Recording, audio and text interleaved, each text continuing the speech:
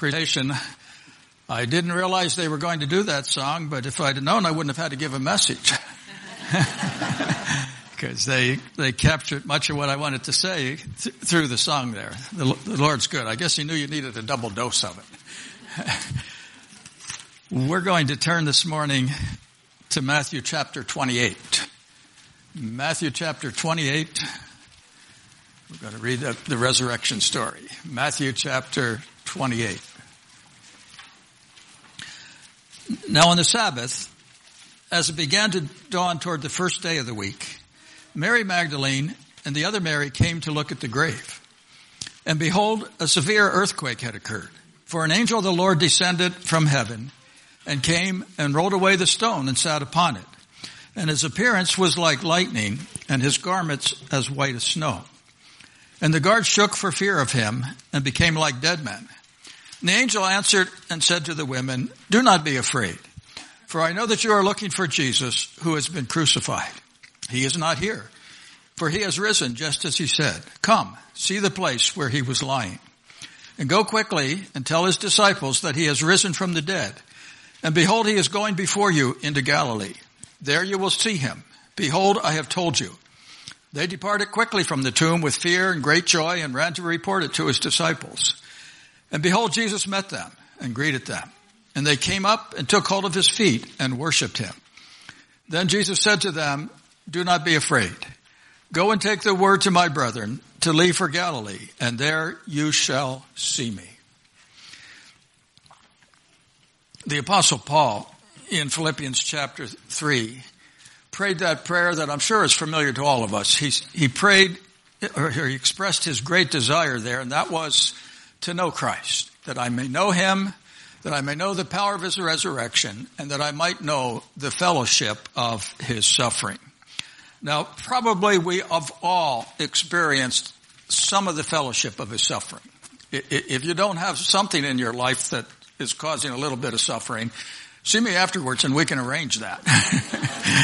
But we know the fellowship of his suffering. But this morning I want us to focus on that little phrase that he gives us there, that we may know the power of his resurrection. What does that imply? If we're not careful, we often get a distorted view of what he's saying in that phrase, the power of his resurrection, and we imply that means we can get whatever we want from God.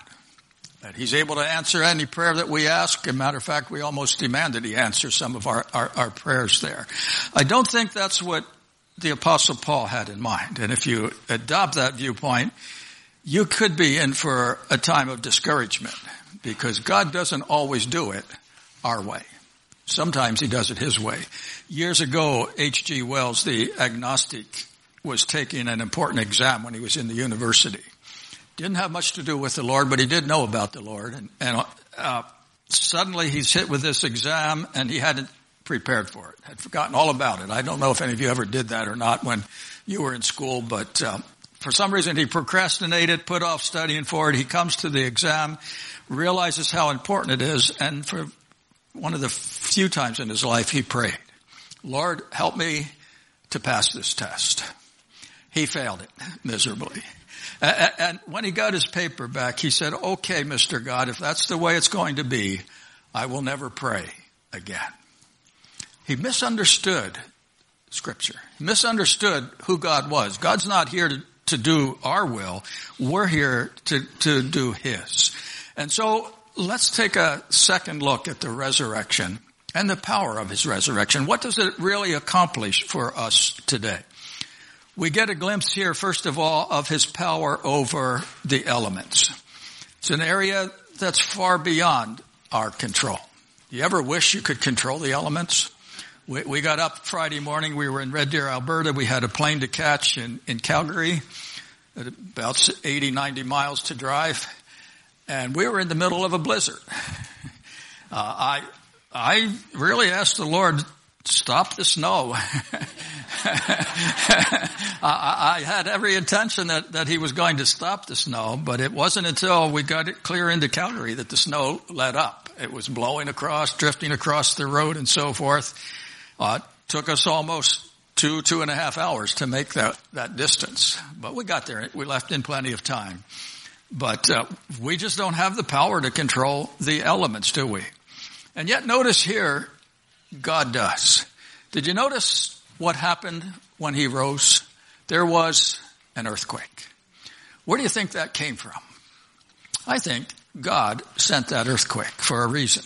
Matter of fact, this is the second earthquake in less than 2 days. If you go back to chapter 27, verse 54, now the centurion and those who were with him keeping guard over Jesus, when they saw the earthquake and the things that were happening, became very frightened and said, truly, this was the Son of God. When he gave his life on the cross, there was an earthquake. And as you look at the events, if you take some time to read that chapter, you'll notice that he got a real message to the guards, to those that were standing by through that earthquake. They were shook. And now, as he comes out of the tomb, there's a second earthquake as well. I don't think that's a coincidence in timing. I think God planned it that way. And I think God was the one in control over that. During the first one, the veil in the temple was rent in two. The centurion came to the conclusion, this is the Son of God here. And as you come to the second one, it's no wonder that we read the guards shook for fear. They were afraid for their life. They were sure that their time had come. How could he have such power? How could he orchestrate these events? Well, the fact of the matter is, he was God. He is God today. In Colossians chapter 2, in verse 1, we read these words in verse 16, Colossians 2:16. For by him all things were created, both in heavens and on the earth, visible and invisible, whether thrones or dominions or rulers or authorities. All things have been created by him and for him. He is before all things, and in him all things hold together. What is that suggesting to us? It's suggesting that he has the power over the elements that touch our lives. He has the power, as he did with his disciples, to still the storms, to calm the seas. And as we think about that, have you ever had those times when life just seemed to be totally out of control? You had no control over it. You didn't know what direction it was going, what was going to happen. Sometimes it's the forces of nature that are contrary to us. Sometimes it's problems that we are confronting that we're powerless to solve. We can rejoice in the fact of the power of his resurrection today. Because when we can't, he can. Now, I'm not suggesting in that he's going to do it our way. Sometimes he'll calm the sea. Sometimes he'll be in the boat with us and take us through the sea. That doesn't matter how he chooses to do that. We can rest in the fact that Ephesians chapter 3, 19 and 20 says that he is able to do exceeding abundantly above anything that we can ask or think. What is Paul saying in that? You ever face a difficulty and a problem? And I don't know about you, but I like to solve them. I like to have it all resolved in my mind, and then I go to the Lord and say, hey, this is a way you can work it out. And this would be great. And I think sometimes the Lord just chuckles and says, thanks, but I'll do it my way. And when I'm finished, you'll know that my way was best. He's able. We can come to him with those storms or whatever it is that's touching our life, and we can rest in the fact that he's risen. He is still in control of the events that touch our life. We also see here power over his enemies. We see a group of centurions here standing on guard so that he could not come out of that grave. Not only was the centurions there, they had put the Roman seal on the tomb. These were battle-hardened individuals. They were in Jerusalem because Jerusalem was known as one of those troublesome spots. If you got posted to Jerusalem, you knew that you were going to a difficult place of service, kind of like going to the front lines almost. The Jews were always anti-Rome and so forth. And so these men knew how to handle a fight. But if you skip down to verses 11 through 13 here, notice they run away from the tomb there. Behold, some of the guard came into the city, reported to the chief priest all that had happened. And then the priest secured from them a promise that they would say, somebody came and stole the body away. Kind of a ridiculous excuse here, because these men knew how to fight. These men didn't have to cover up for Herod or Pilate. When it came time for a fight, they were ready. And yet, when they had to stand in the presence of an angel, suddenly they were flat on their face. They couldn't match weapons with the Lord Jesus Christ himself. And so they sought to cover it up. When the Sanhedrin heard the news, they said, we'll bribe Herod, we'll bribe Pilate for you if you'll just promise to say that an enemy came and took him away. Beyond that, there are enemies of the cross. We face a foe today. Satan goes about as a roaring lion seeking whom he may devour. He's out to destroy. And yet, as we think of the power of Satan today and what he's able to do, I think of Colossians chapter 2, verse 15, where he says that Jesus Christ on the cross triumphed over the enemy. That he, on the cross, won the victory for us. We can rest in that fact today. They thought they had won the victory when they destroyed the Messiah. And yet, I like the picture that comes out of Psalm 23, verse 5.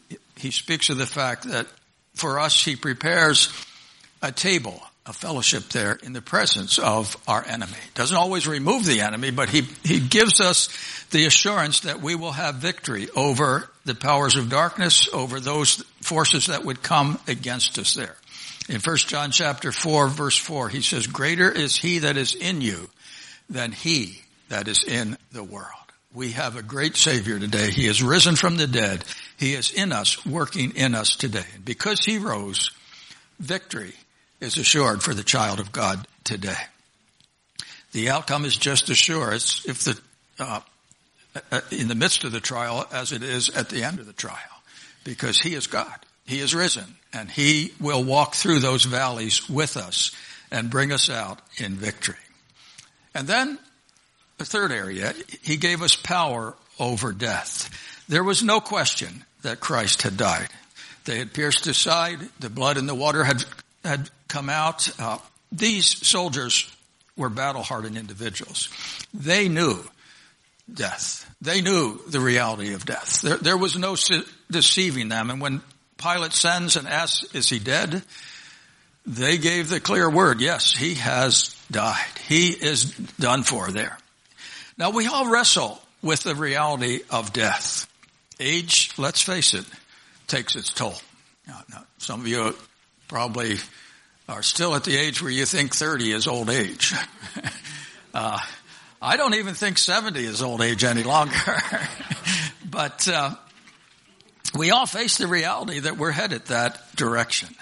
And yet, praise the Lord, Jesus in John chapter 14, verse 19 says, because I live, you shall live also.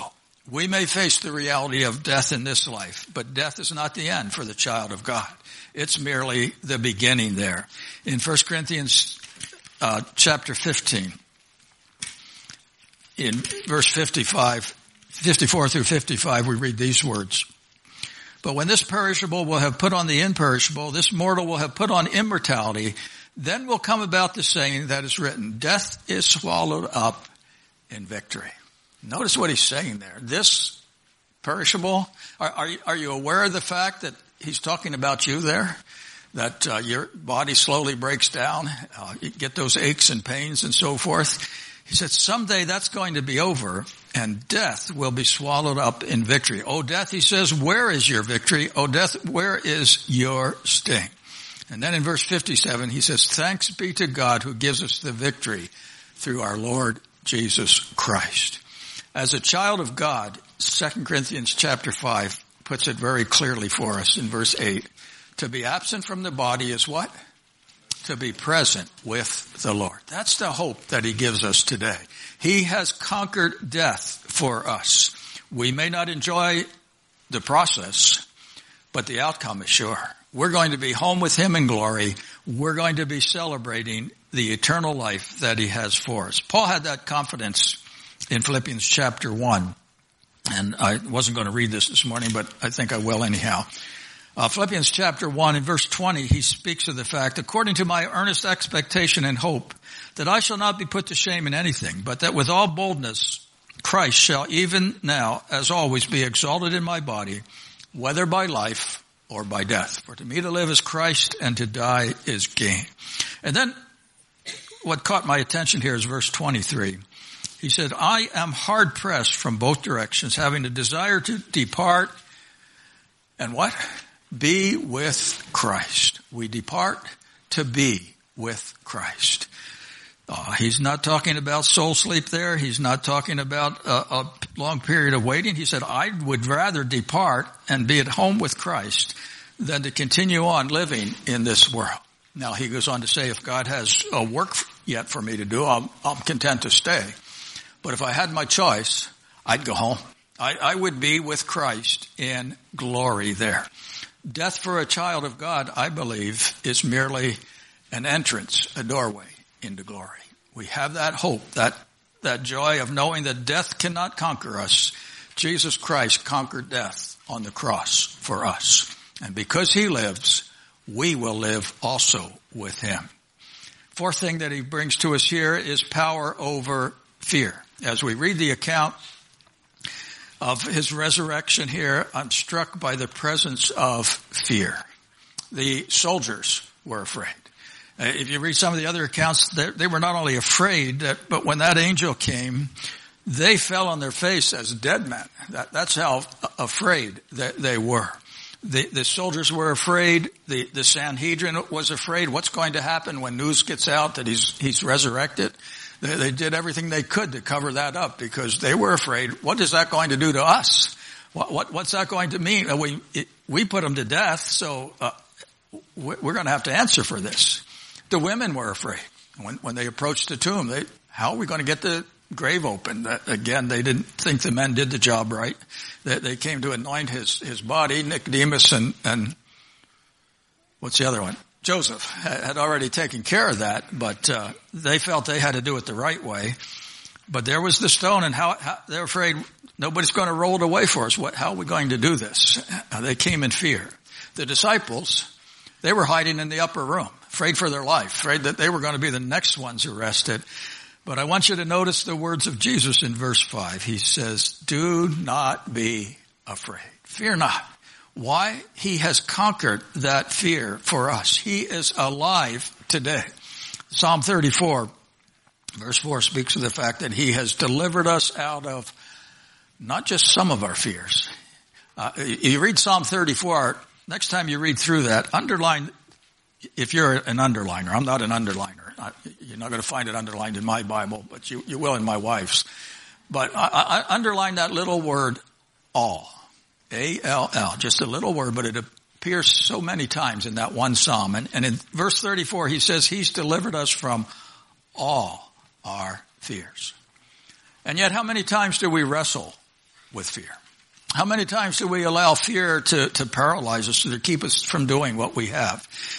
We're given that gracious invitation in Philippians chapter 4 in verses 6 and 7 that whenever something touches our life that produces fear there, to bring it in prayer and in supplication before the Lord with thanksgiving. And he goes on to say, if we do that, the peace of God will keep our hearts and minds in Christ Jesus. He's there to remove that fear from our lives. He doesn't say there, I'm going to do it your way, but he does say there, I will take care of it. You leave it in my hands and you don't have to bear the fear of it anymore.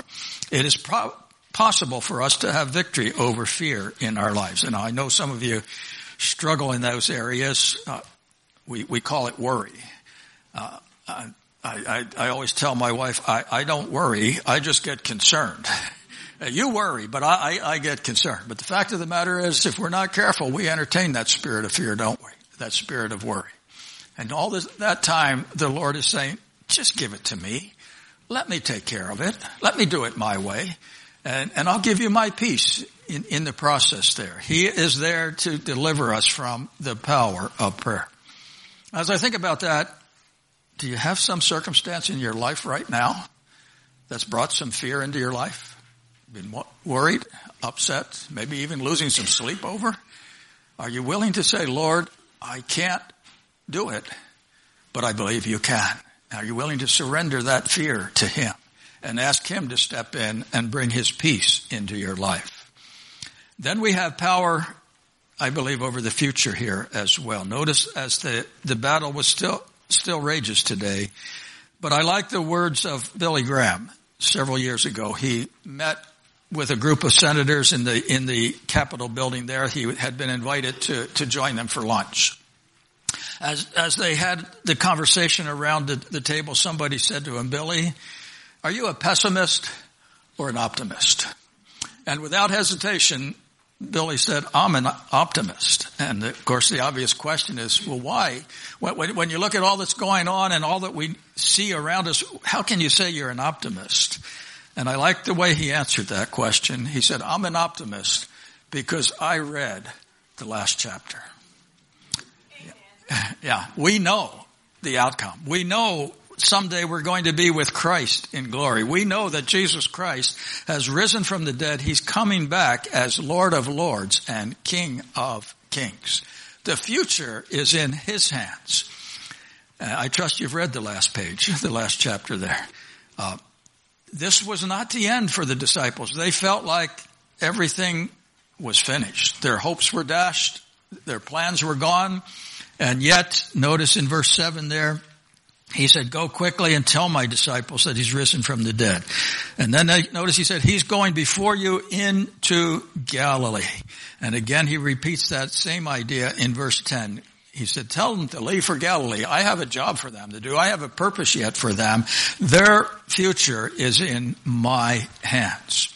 Again, we all have plans. I trust that you have some plans for tomorrow, for this week. You know what you're going to do.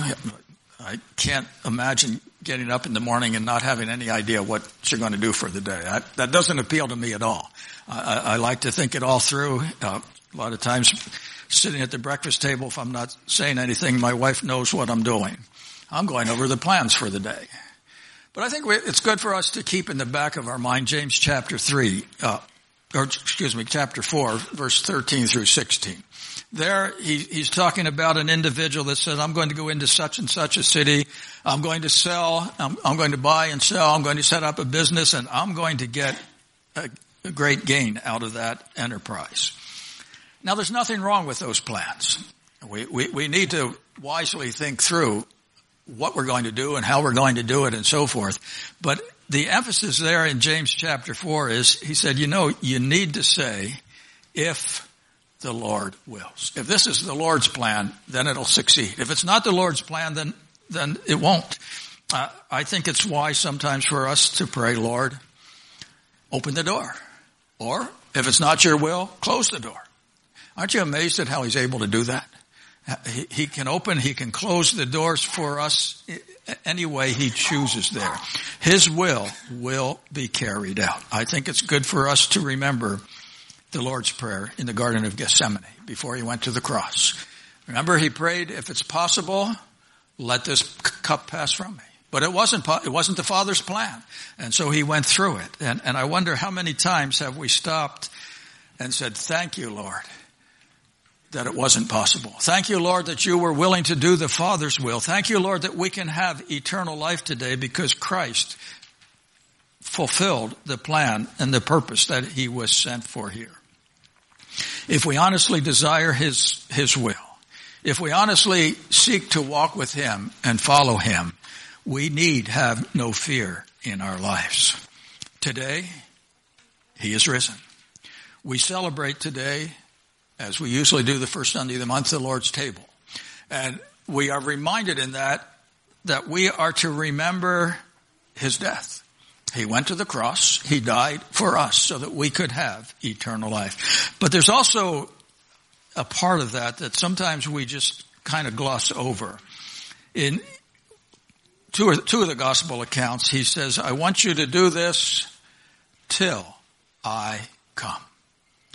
it's a future look as well. We're not just looking back at the cross. We're not just looking back at the fact that he died and paid the price for our redemption. That's an important part of the communion service. But we are also looking forward to the day when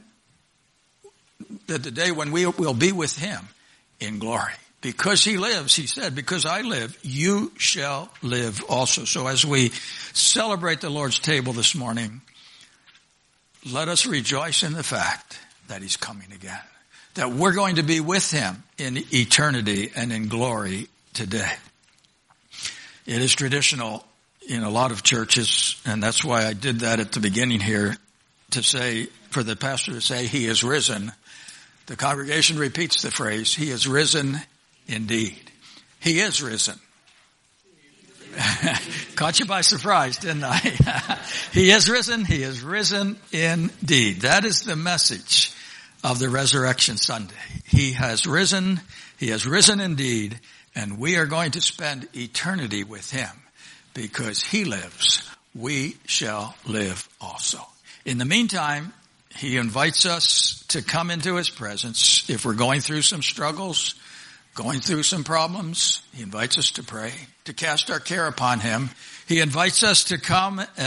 He's able to still the storm still. That hasn't changed. He's able to meet us in the midst of a heartache or a trial.